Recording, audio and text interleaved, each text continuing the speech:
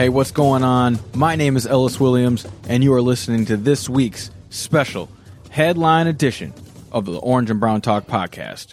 Here's the latest happening with the Cleveland Browns.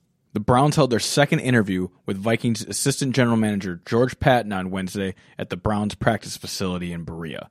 According to sources close to Cleveland.com, if all things go well, he could replace the fired John Dorsey very soon. The Browns interviewed Paton on Saturday in Minnesota, and if he joins the Browns, he'd have final say over all roster decisions, but would have to work closely with Paul DePodesta, Kevin Stefanski, who all report to Browns ownership, and Jimmy and Dee Haslam.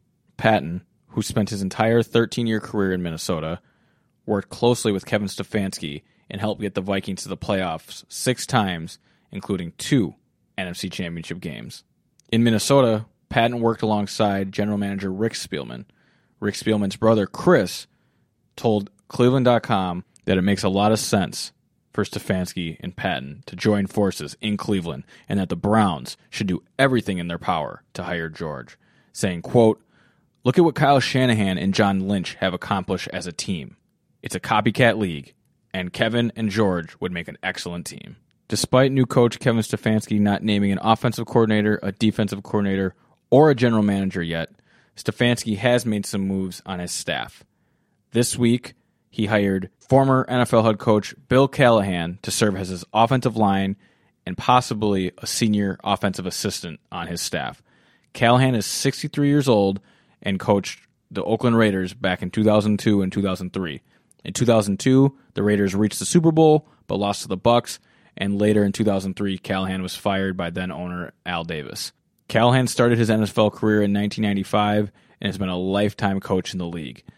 Joining Stefanski, he brings an elder hand and a guiding hand on a staff that may lack some head coaching experience starting up top with Stefanski.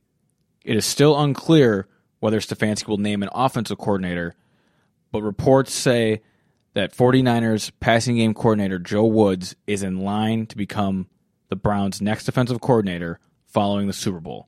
Stefanski said that he's willing to wait until after the Super Bowl to give Woods the position, a wait he believes is worthwhile. Stefanski also has hired a new wide receiver coach by bringing Dolphins' former offensive coordinator Chad O'Shea into the position. He'll coach wide receivers and also help in the passing game.